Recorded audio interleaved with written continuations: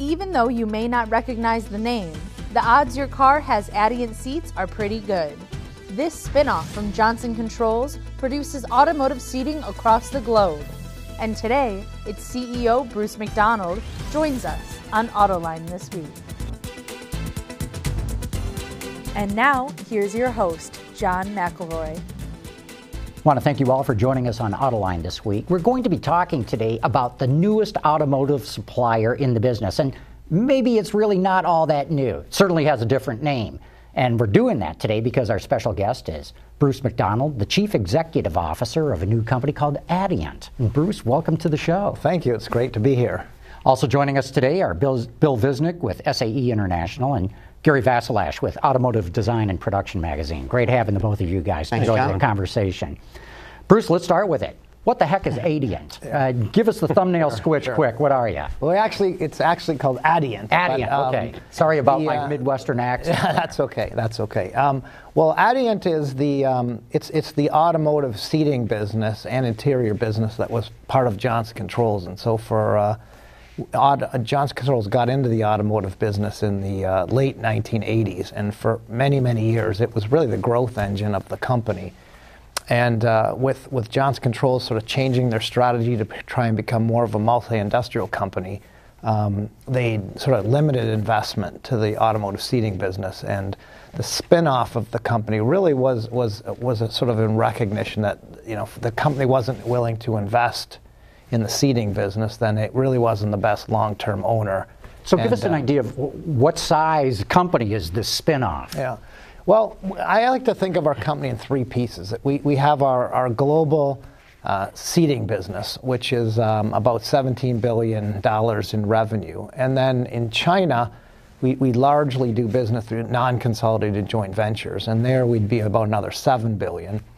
And then we also have our interiors joint venture with Yanfeng. That's a global interiors joint venture, and that's about $8.5 billion. So a little bit over $30 billion, but on a consolidated basis, 17. Mm-hmm. Still a good size. Still a good size. So seats, you guys have a lion's share of that business. Yeah. And why do you think that's the case? Well, I think there's a number of things I'd point to. Probably first of all, back in the 1980s, we partnered up with the Japanese suppliers, some of their Keiretsu partners, and helped our customers globalize. And so if I sort of fast forward today, about a quarter of our sales are to the Japanese customers. In China, we got into that market very early on in the 1996 was our first joint venture there, back when the market was about 400,000 units. And so we've really enjoyed, because we got in early, we've really grown with the market. Mm-hmm. So the technology of seating, is it changing, or is it pretty much status quo? Yeah. Well, I think we're about to go through a really interesting time, not just for seating, but for the interior of the vehicle. First of all, many of our customers are starting to put more dollars there, starting to use the vehicle to differentiate themselves more and more on the inside of the car. But as we get into this autonomous space, then you think about it, you're really selling a living room, not a car, if people aren't going to be driving it. And that's got our customers really trying to think through what's going to happen in the future. It has implications on our seats. It has implications on where you put the controls in a car, how you think about safety, and how you deliver heating and cooling. So once the passengers start to move around in the vehicle, all those things kind of have to be rethought through. So Brooks, what do you think the car of the future, fully autonomous car, is going to look like on the interior? Well, I'd say we don't know, and it's interesting to see the different schools of thought that some of our customers have. Some still continue to think there's going to be sort of a center console. Other people are saying they don't want any center console. I'd say it's probably a fair bet that there's going to be space that you can kind of configure to suit your specific needs when you're using the vehicle. So, an example might be when you're going to work, maybe you're going to want to have a workspace so that you can put your laptop and do some work. On the other hand, when you're maybe going out for dinner with your wife or girlfriend, as the case may be, you probably don't want a workspace in the vehicle. And so I think the ability to configure it is probably the biggest thing. Are you looking at the serious notion, at least anyway, if you get to full autonomy, sort of the way Google and some of the other ride-share companies envision it, you won't really have a cockpit, so to speak. They don't think they'll need a steering wheel. Right. Do you think it'll be that extreme? Well, that's kind of when you're getting into, I think, what they call level 4 autonomy. And again, some customers are of the view they do not want a steering wheel. I think legislation is sort of still pending on that one. I think the ability to sort of have a backup, ability to control the vehicle. Right. But as it relates to our product, for sure, they're going to want the seats to travel a lot farther back than they do today. They're going to want the seats to swivel so that you're not sort of sitting in a four corners of a box in the vehicle. And the seats are going to have to move a lot quicker. So if you think about you're in an autonomous mode and something happens and you have to get back to the steering wheel, if you're sort of 2 feet further back, you're going to have to travel a lot faster than a power seat travels today. So if we think, I mean, you're talking about the seat traveling. Now, right now, seats are on tracks, right? And they just move back and forward. I mean, do you conceive of a time when it may be that the seat would literally move side to side rather than just fore and aft? Yeah, I think you're going to see longer forward and backwards, but I think you'll see swiveling, and I think you'll see the ability to sort of slide the seat on a horizontal axis as well. In fact, that's something that we're really looking at right now as it relates to disabled and elderly passengers. When you think about getting into and out of a vehicle for an elderly person, the ability to sort of move the seat over and turn it so that they can sort of get in more easily is something that there's a niche for that, and that technology is here today. Aging baby boomers, we all want. Right, we're all going to need that. easier in and out of a car. Right. Bruce, as you mentioned before, Adient is a spin-off from JCI. JCI made no bones about it. It wanted to get out of the automotive business because it thought that profit margins were not good enough. It instead wants to concentrate on higher margin businesses like industrial refrigeration and land management. Why would you guys take this company public? What do you see the capability being that clearly JCI does not? Well, they have 3 different businesses, and so they had the ability to decide where they want to invest their capital. The returns in the automotive space were lower than the other 2 businesses, but they're still very good, attractive returns. We can make really good returns on our investment, and we think setting up our new company, we could be a lot leaner from a corporate overhead structure, being dedicated to just one line of business. So we see the opportunity to grow our margins. What are your margins right now? They're around 7%. Not bad. And we think we can get a couple hundred basis points improvement here. So maybe up to 10%, just about, or close. Yeah, 9 or 10. Knocking on the door. Yeah, knocking on the door. Knocking on the door. That's right. Yeah, and we're pretty enthusiastic about the path to get there. It's initiatives that I think we can undertake without any sort of tailwind from the market. And do you see all your eggs in the automotive business, or do you see opportunity elsewhere? Well, we have a small amount of business outside just cars. I mean, we do some truck seating. But we've kind of set ourselves a 5-year goal to have $1 billion of revenue in non-automotive spaces. And a market that we're really seriously looking at right now, it's in some discussions with some people, is the aircraft seating market. Good, because I can tell you, the aircraft business needs better seats. Exactly. Commercial airlines. I'd welcome any improvement you can bring to that. Well, we hear that a lot. But it's an industry where I think we can apply our technology in a way that's different than everyone else is in that space. It's an industry that's got sort of 2 or 3 significant players. If you look at the industry on-time delivery performance, about 65%, and that's giving people a sort of a 1-year production schedule in advance. So 1 year lead time, and the industry gets the seats there 65% of the time. So we think we can do better than that. Yeah, you guys are pretty good in just in time in terms of delivering to the line as cars are being built. Correct. Yeah, I mean, if you take an average OE plant, it might make 500 to 1,000 cars a day, and if you just thought about the space that even 1 day's worth of seats would occupy, it'd be enormous. And so we tend to operate in a just-in-time model, our industry, which tends to mean we get a broadcast when a vehicle comes out of the paint shop, and then we have to have a seat trackside with the right color and option specification. Usually, sometimes as short as I'd say 2 hours, but no more than 6 or 7 hours. So it's a very efficient production process between us and our customer. So you have that amount of time to actually completely build a seat. Correct. We'd have if you look at our just-in-time assembly plants, they tend to be very close to a customer, and sometimes we're co-located, we would turn our inventory 150 to 200 times a year. Wow, that's a lot. Yeah, that's incredible. Right. I mean, so the advent of the supplier park has really sort of helped your business then as that model has sort of become the norm almost now. Your business is ideally suited sort of for that supplier park. Yeah. And so when a new plant is being built, and maybe a good example would be something like the Toyota plant down in San Antonio, so where they make the pickup trucks.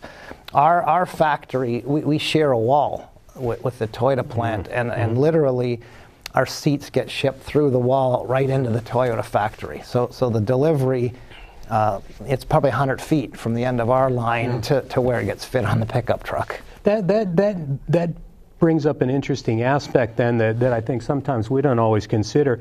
You've got to have that relationship started well in advance then, right, with a Toyota or a Honda or whoever's building a plant, that they've already made the decision, you will be our seat guy then, right? Right. Well, we're in an industry where there's 4 or 5 of us that sort of have about 80 or 90% market of the market. So it's a very consolidated industry. Because of the logistics challenges and the partnerships that you have to have with so many levels of the customer organization, our business doesn't sort of move around very much. Once we get onto a platform with a customer, we tend to stick with it for many generations. Sometimes there's some changes, but it's rare. I'm intrigued that you've chosen the city of Detroit to locate your headquarters. Yeah. Why? Well, we've got here in Michigan about 1,500 people in 5 facilities, and so what we looked at a number of different options to sort of combine everybody. We obviously started with our first choice was to get them all into one location, and we couldn't make that work. So once we decided to go to a 2-location strategy, we thought we'd keep our main engineers, our technical center, sleds and things like that in one facility, and our launch teams. And that's going to be about 1,000 people, and that'll be at our Plymouth operations that we have today. We'll be refurbishing that, and about 1,000 people will be there. Then when it comes to sort of our corporate people, and the further you get away from actually launching a product, sales, IT, some of the SG&A functions, we're all going to move to downtown Michigan. We chose downtown Detroit. Sorry, downtown Detroit. We chose that. Really, you're thinking about the future. Where do young people want to work and live? And it's not in suburban areas like we did when we were starting a family. So our ability to attract a diverse workforce, IT and accounting talent, we felt the downtown was the best place to be. The city was great in terms of helping us make it all happen, finding us parking solutions and things like that. So obviously there's a lot of regeneration that's going on downtown, and we're thrilled to be part of it. And for those who are not from around here, Plymouth to downtown is about a 20-minute drive. So 20-minute drive, yeah. It's not bad at all. It's not that bad at all. No. I was looking at the Adient mission statement, and you guys are looking for leadership through cost, quality, launch, execution, and customer satisfaction. And I was wondering, what about innovation? How important is innovation to what Adient is going to be doing going forward? Yeah, it's exceptionally important right now, especially, and we talked about the autonomous space, but our customers are looking to differentiate the interior of their vehicle, and being able to bring new ideas to them is critical. So when we talk about being a leader in terms of customer satisfaction, I mean, being able to come up with good ideas to help them sell more vehicles is critical to that. What do you make of this move to ride sharing and car sharing? We've talked about how autonomy might change the interior of a car, and everybody can sort of visualize, get rid of the steering wheel and the gas pedal and the brake pedal and all. But when you get into ride sharing and car sharing, they're going to be used so much, and no one's designing the car to quickly, say, replace carpeting or seats that get scuffed up or ripped up. Are you guys looking at that and thinking how that might affect your business? Oh, for sure. I mean, you're absolutely right. For us, the most pressing challenge that our customers are looking for is the ability to sort of change the seat cover. So right now, obviously, it's pretty rare you replace the seat cover, but we're looking at ways to zipper them on and off where the zipper's hidden. We've got some solutions there. More durable fabrics is another one. So things that don't scuff, and synthetic leathers and things like that. So there is a lot of innovation coming on the fabric side. Antimicrobial. Antimicrobial, stain resistant, all that type of stuff. Yeah. So your company, you mentioned 1,000 people, but you have 75,000 people in your organization, and you're literally around the world. I mean, how do you manage that on a day-to-day basis? Yeah, well, that it keeps us busy. But when I talked about 1,000 here, that's our North American technical center. We have technical centers regionally. So we'd have our next biggest one would be actually just outside of Shanghai. It'd be 700 or 800 people.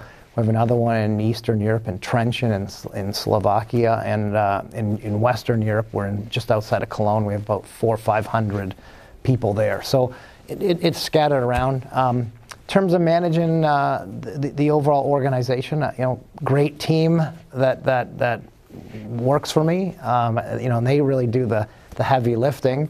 Got to get out on the road, so there's an awful lot of travel getting to these places, and that's probably the best. Those probably the best ways I could think of. Mm-hmm.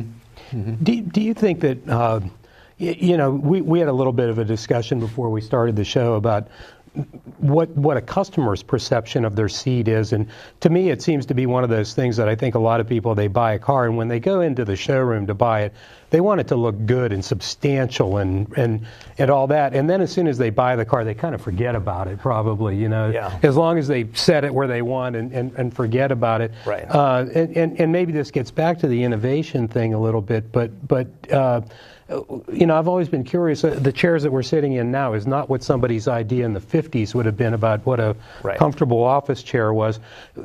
Can you change customer taste in what they, particularly because of the autonomous and the electrified cars, you want a lighter seat, right? And they want a lighter seat. They want a thinner seat that gives them more leg room in the back and front.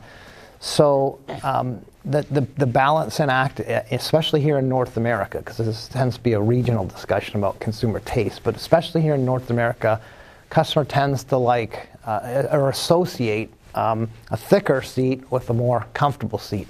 And that's something with our customers we have to constantly work on. I think just being able to sort of demonstrate some of the thinner seats, the comfort that you see from a thinner seat. You'll see a lot of that at the auto show, at the North American Auto Show. You saw a lot of that. I think consumer taste will evolve, but just the lightweighting challenge alone is going to migrate the industry there. Mm-hmm. It's interesting what you're saying of regional differences and what people perceive as a good seat or not. Yeah. How do you get the kind of manufacturing scale that everyone's after, where you can commonize designs throughout the world? And sure, maybe the final cover is different, and maybe some of the shape's different. Right. Does these different tastes in different regions affect how you might be able to get scale? Yeah. Well, for our business, the scale benefit really comes to the metal part of the seat. A seat, you have to remember, at the end of the day, is a highly critical safety component. I mean, we're sort of counting on in the event of a crash, the frame has to sort of crumple the right way, but we're counting on the occupant getting pulled into its seat, with the seat belt sort of grabbing them, holding the seat, and the seat staying in position. So our scale benefit is really track the frame, commonizing that as much as we can, and then tailoring the foam, the fabric, and the cover, and maybe the shape of some of the designs to regional preferences. So basically the stuff that people really don't see or pay attention to, you guys are able to commonize on that and get the scale. Right. But then when it comes to, the sewing the fabric or putting the foam in certain positions, you are able to tailor that to tastes. Correct. And the money we spend in terms of engineering, tooling, design, validation, the safety testing is really all around the frame of the seat. The other things you can change much quicker. Mm-hmm. So do you have to work with the suppliers of things like safety belts and airbags and so on in terms of making sure that what you guys are providing syncs with what they're doing? Yeah, because it's a system. We would typically be directed by our customer to this kind of seat belt or this kind of airbag. Our industry have a lot of directed components that we assemble with the stuff that we make to deliver the final product to the assembly line. So seat belts, airbags, those would be top components that are always directed to us. Mm-hmm. Yeah.